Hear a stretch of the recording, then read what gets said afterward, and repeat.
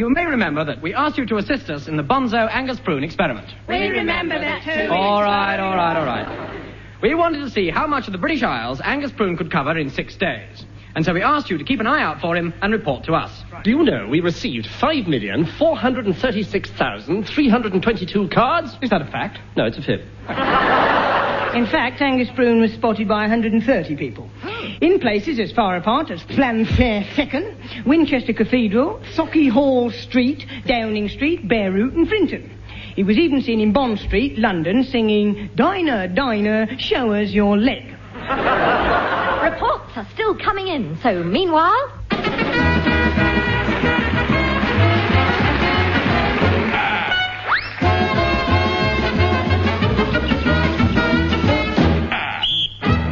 Yes, once again, the Angus Prune tune brings you the odd half hour with Tim Brooke Taylor, John Cleese, David Hatch, Joe Kendall and Bilotti. And here, by way of introduction, is a special message from the Minister of Vulture. I'm sorry, I'll read that again.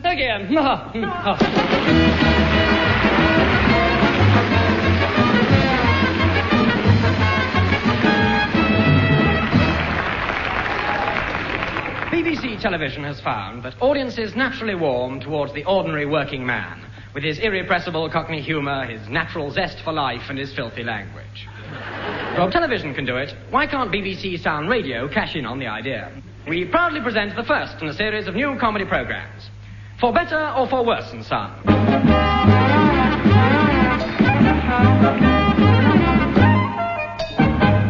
We join the Brackett family as Lydia Brackett, dolly little daughter of cheerful Cockney Alf Brackett, comes downstairs for breakfast. What's your dad? What's your girl, Gordon Bennett? You look a right old ratbag this morning. Shut up, you stupid twit. Morning, Mum. Morning, now. Shut your cake. Go sit down and eat your breakfast. I don't want no breakfast, do I? What do you mean you don't want no breakfast? Gordon Bennett, never mind you don't want no breakfast, you silly moo. Sit down like your ma told you. What's the matter then? You in love or something then, girl? Oh, Gordon Bennett. Shut up, you silly old ferret. Yeah, where's Grandpa this morning? Here he comes now, you stupid old git. What a rotten morning. Shut up, you great bastard, and eat your breakfast. I don't want no breakfast. Gordon Bennett, shut up, Snoot, yeah. What? Gordon Bennett. Shut up, you old gas bag. Oi. What? Shut up, yeah. Lydia girl, why aren't you eating no breakfast? I ain't got no time, that's why. Here, there's someone at your door. Oh, it'll be my new boyfriend. Hello, everybody. Gordon Bennett. Horace Bucket, actually. Who's this then? Robbing the boy wonder? Gordon Bennett. Oi, yeah, Gorse Truth, blimey, yeah, oi. Pardon? Yeah, do you want this cup of tea then? Oh, yes, please. Righto then, here you are, mate. All over him, That's a good one. Threw it all over the little git. Gordon Bennett. Look, you've spilled tea all over my trousers. Oh, damnation. I'm not having any of that sort of filth in my house, you foul-mouthed little ratbag. Yeah. Gordon Bennett. Is that the time I got to be at the Old Bailey at 10? Gordon Bennett, not again. Yes, it's a blackmail case. Where's me wig?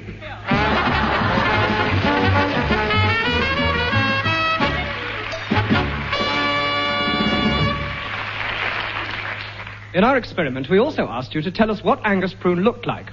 Well, according to one listener, he appeared to be a sort of cross between Walter Gabriel and the Marquis de Sade. And someone else measured him and says he was 116 feet, 10 3/4 inches tall. But that was including Nelson's column, on which he was standing at the time. We had widely differing reports of what Angus Prune was wearing. He was naked, except for a thin crust of puff pastry round his midriff. An I Love Lady Constance T-shirt. A leopard skin, so that he was easily spotted. And a blue suit with silver buttons and a pointed hat. Hello? Well, as we have mentioned before, this programme has a most inconsiderable following among the intelligentsia. So, when Sir Timothy Trim Candle of Oxford University... Hello. And Professor Edward Ferret Smith of Cambridge... How do you do? asked if they might make a return visit to our show, well, there was only one answer we could give them. But they came anyway. So, here they are with their latest piece. Hello, darling. Hello. Now, Sir Timothy, what will you be doing for us today? Ah, yes. Oh, well, we shall be doing a rather catchy little song. Very catchy. Very catchy, Teddy, yes. A little song. Very catchy indeed. Shut up, Teddy. Yes, I'll shut up. Yes, and what sort of song is this? An American blues song which we wrote ourselves. Where are you off to, Teddy? I'm going to accompany you at the piano. But I shan't be at the piano, Teddy. No, you sing at the microphone and I'll accompany you. I see. So who's going to play the piano? I'm going to play the piano. Oh, the piano. Shut up, Teddy. Shut All up. right, well, here we go. A 1, a 2, a 1, 2, 3, 4. Goodness me! I've got the blue. Blues! What? Floral! Oh, yes. From the top of my head to my pigskin shoes. My girlfriend left me, and I feel rather sad. Since she went away, I've been feeling miserable. I'm still not too happy about that rhyme, Teddy. Not one of our best. No, really, no. Anyway, here's the second verse. Good heavens, I've got the blues, sorry. But why should I worry? I've got nothing to lose. Whoa, yes, man. Pardon, Teddy? Whoa, yes, man. I think it's what you're supposed to say every now and then. Is it? Whoa, yes, man. Yes, well, don't, Teddy. I've lost my drift now. Where was I? Nothing to lose. Nothing to lose, oh, yes. Whoa, yes, man. Do shut up, Teddy. Now, nothing to lose. I'm all alone and feeling pretty sad. Since my young lady went away, I've been feeling terrible. It's not much better, is it? It's dreadful, Timmy. Let's get on to the good bit. That was the good bit, Teddy. So it was. Well, take it away, Timmy. Oh, yes, here we go. We can't spoon anymore under the moon anymore in the month of June anymore.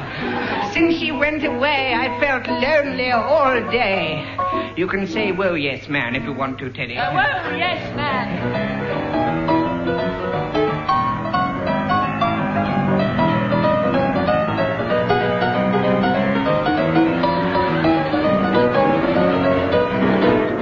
Careful, Teddy, you'll spoil the effect.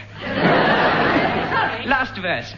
By gum, I've got the blues. It's a thing I can't excuse. I think the piano's a little sharp, Teddy. This is the end of my song, and I feel sad. Since my sweetheart left me, I've been feeling absolutely awful. Whoa, yes, man. Whoa, yes, man. Hot patootie pie. Oh, yes.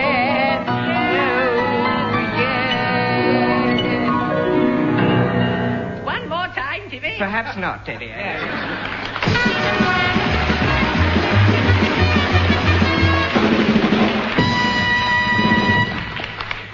Good evening. Well, tonight we're going to take a look at beekeeping. And to tell us all about it, we have in the studio a man who's been keeping bees for over 40 years, Mr. Reggie Prawnbaum.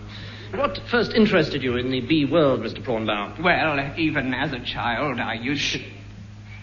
I'm sorry, shouldn't I have said that? No, of course you should. Pay no attention, please. When I say shh, it's just a nervous habit that I picked up. If I want you to keep quiet, I shall say shush. I see. Even when I was a child, I used to wander around. I used to wander around the fields, watching the bees flying from flower to flower, and taking note of the flowers they visited. Shush. Was that wrong? I'm so sorry. Did I say shush? I meant shh. Do go on. It's very interesting. And I have grown to love the little creatures. Nature really has produced a little masterpiece in the life of the bee. I'm so sorry. I'm afraid that's a reflex action, too. I squawk every time somebody mentions the word life. You see, when I mention it. I should have warned you. I'm sorry. Please do go on. Very well. As we all know, bees are divided into different categories. The queen bee, for example, and the worker bee, whose life's living expectancy is only 1 year. The worker bees, on the other hand, have a much longer... Shush. Do you want me to stop? Yes, well, you were just about to say life. No, I wasn't. Oh, I'm so sorry. Please continue. The workers have a much longer life. Oh, I'm sorry. I wasn't meaning to say that. It's just you got me rattled. Well, the queen bee stays in the hive and the workers fly around the flower to flower collecting the pollen. What's happened? Don't worry, please. I'm the producer. I'm afraid the interview has exploded. We should have warned you, but he explained to us that he would explode if anyone said the word pollen. Oh, I see. Yeah, I suppose it was a bit of a risk letting him interview a beekeeper.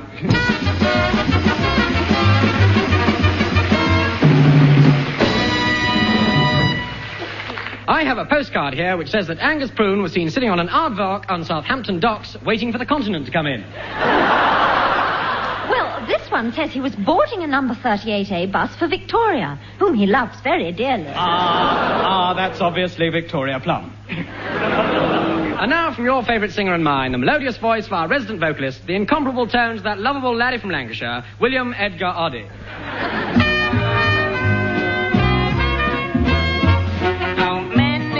Time I felt lonely. Many's the time I felt sad. But now I have found a companion. Oh, good. The best pal that I've ever had. How wet. Oh, who is it carries the papers? I can't imagine. When I take him for romps in the park. Your grandfather. Who comes when I whistle? Who sits when I say? And who doesn't whimper or bark? Yes, a man's best friend is his duck. His what?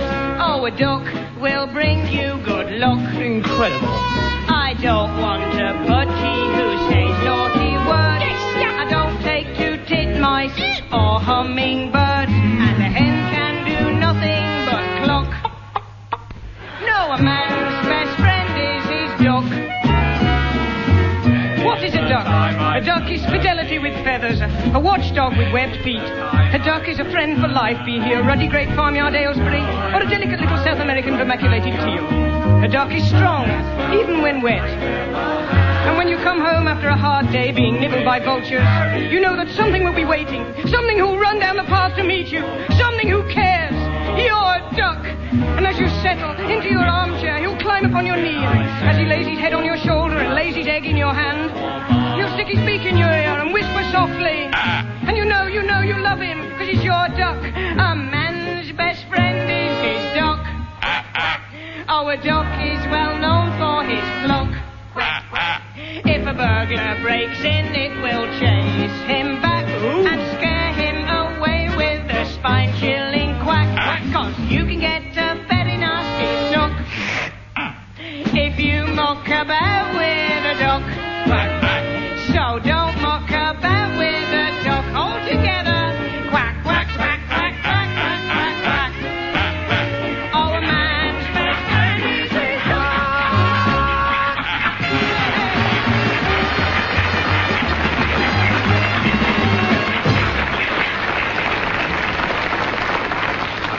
More news of the Angus Prune experiment. Well, we're extremely grateful for all the cards we received from those of you who spotted Angus Prune on his travels round the country. Yes, and all the information has been fed straight into the BBC computer vulture. In fact, you were all wrong, because Angus Prune stayed at home all week. What you obviously saw were some of the 6,000 decoy prunes we sent out.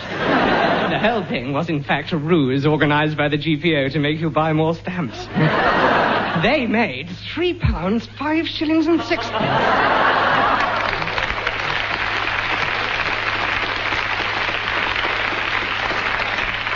There's one final card I'd like to read you. It says, I wish to complain about your programme. So far this week, I had to buy 700 vultures to give away to people, and it's costing a fortune. Yours, etc., A. Prune. And now, the curse of the flying wombat.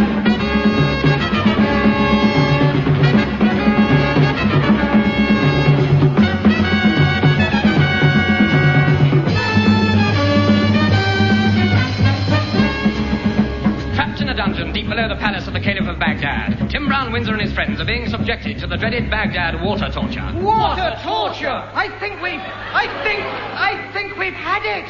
Well, let's have it again. All right. Water torture! Thank you. Help! I'm too young to die. Oh, the water's up to my ankles. Now it's up to my knees. Now it's up to my waist. It's reached my neck. Rubbish scribbling. My feet aren't wet yet. You're standing on my head. Oh, Auntie, think of something. Not that. It's over my chin. I'm swallowing water.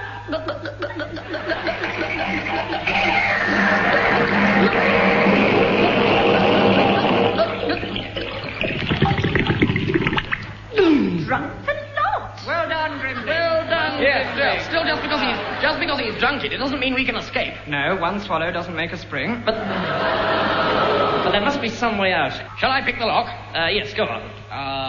That one. No. What we need is a hairpin. I'm afraid I've lost mine. Or perhaps there's a key under the mat. Well, we can look. Yes, there is something here. What is it? A hairpin. That'll be mine. I knew it must be somewhere. Now I can stop wearing this key in my hair. Now she tells us.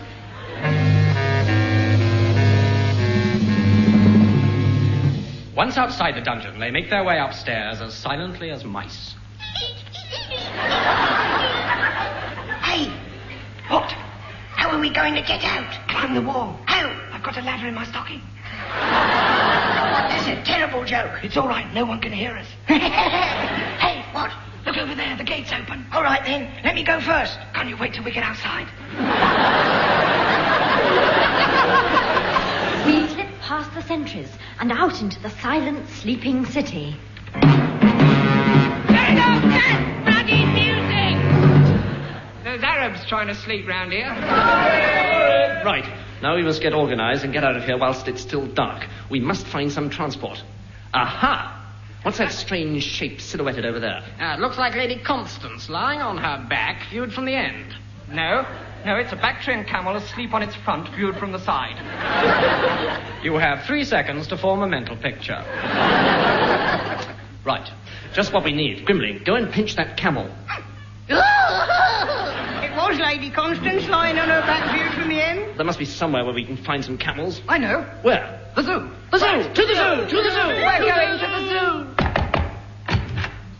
Are you the zookeeper? Yes, what do you want? I've been sent for the camels. I don't suppose they want you. No, we want to buy some. Oh, well, that'll cost you 3 and 6 on the never never.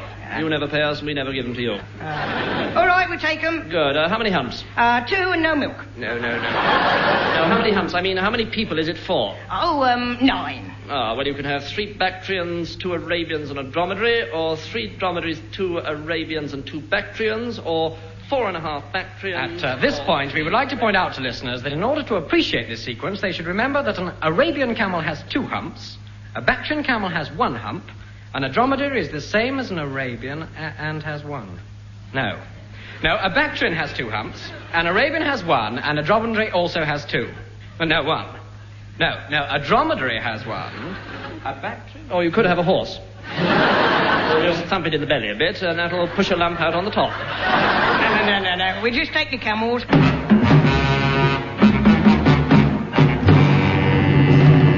And so we rode off into the night. All around us, the air was still. The stars were twinkling, and overhead... The moon is beaming.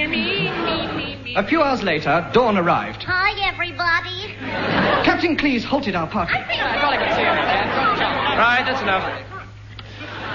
Now, let's see. We must have come quite some way. Has anyone got a map? I have. All right, Miss Rabbit Vacuum, let's have a look at yours. Yes. Now, let's have a look at your map. Now, according to this, we're 3 miles south of Blackpool. Does anyone have a map of Arabia? I've got one here. Thank you. Yes, now it's quite clear. What? We're lost. There was only one thing to do. There we were, stranded in the desert. All day long, the sun was beating. The flies were humming. And the vultures were swinging in the blue. Then Lady Constance let out a hideous scream. Oh, yeah, baby. She's raving. Come on out, you reckless boy. Let me run my sensual fingers through your horrible greasy hair. Kiss me. Ooh. She's got sunstroke. All right, who's been stroking Lady Constance? Captain, look. Now Grimbling's talking to himself. Who's a pretty Grimbling, then? The trousers are fine, so let's just try the jacket, shall we? My lady likes me to look pretty.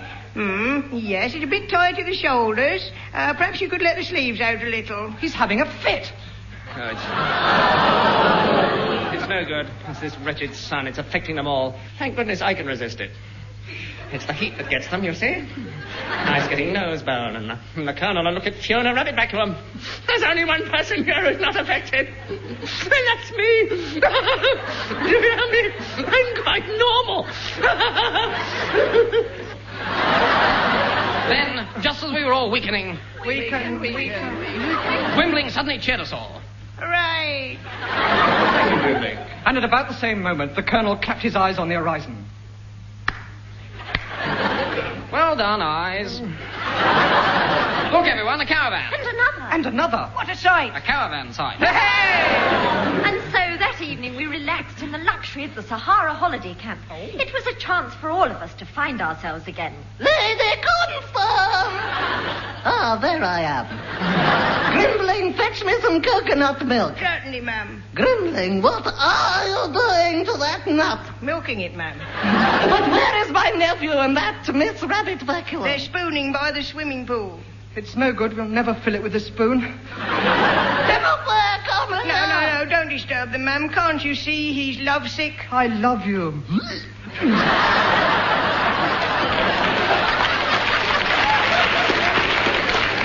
Oh, Timsy Wimsy, couldn't we be man and wife? Of course. Which do you want to be? Oh,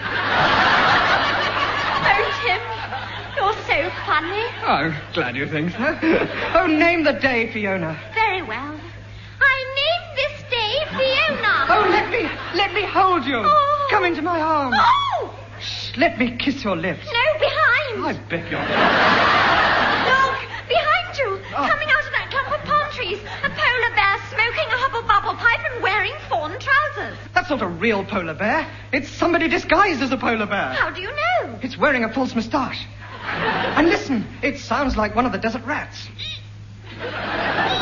Master Wilkins! Why are you disguised as a polar bear? So that no one will recognise me. Then why the false moustache?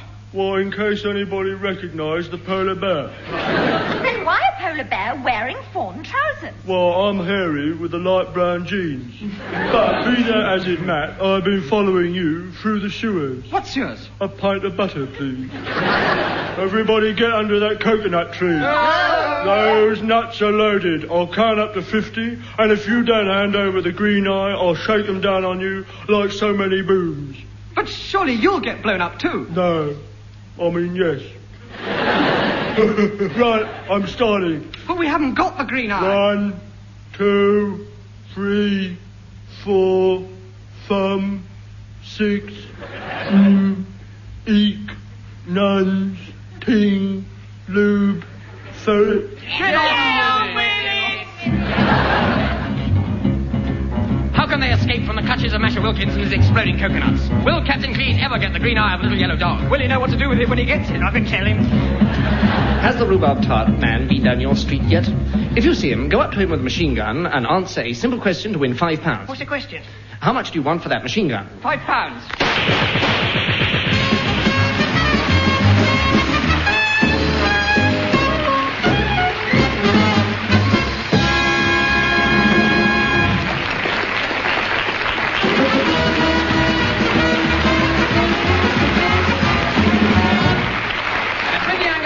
We stopped the mighty roar of I'm Sorry I'll Read That Again, which was written this week by Tim Brooke Taylor, John Cleese, Graham Garden and Bill Oddie. Bill Oddie wrote the songs, and the voices you heard belonged to Tim Brooke Taylor, John Cleese, David Hatch, Joe Kendall and Bill Oddie. The music was played by Dave Lee, and the whole show was produced by Humphrey Barclay, who is now appearing with Queenie Harbridge in songs the Rugger Club dare not sing. So that's it until the same time again next week, when once again John Otto Cleese will sing for you... It's I'm Sorry I'll Read That Again. My name is Angus Brown, and I always think that we were sorry I'll read that again. You go, my name is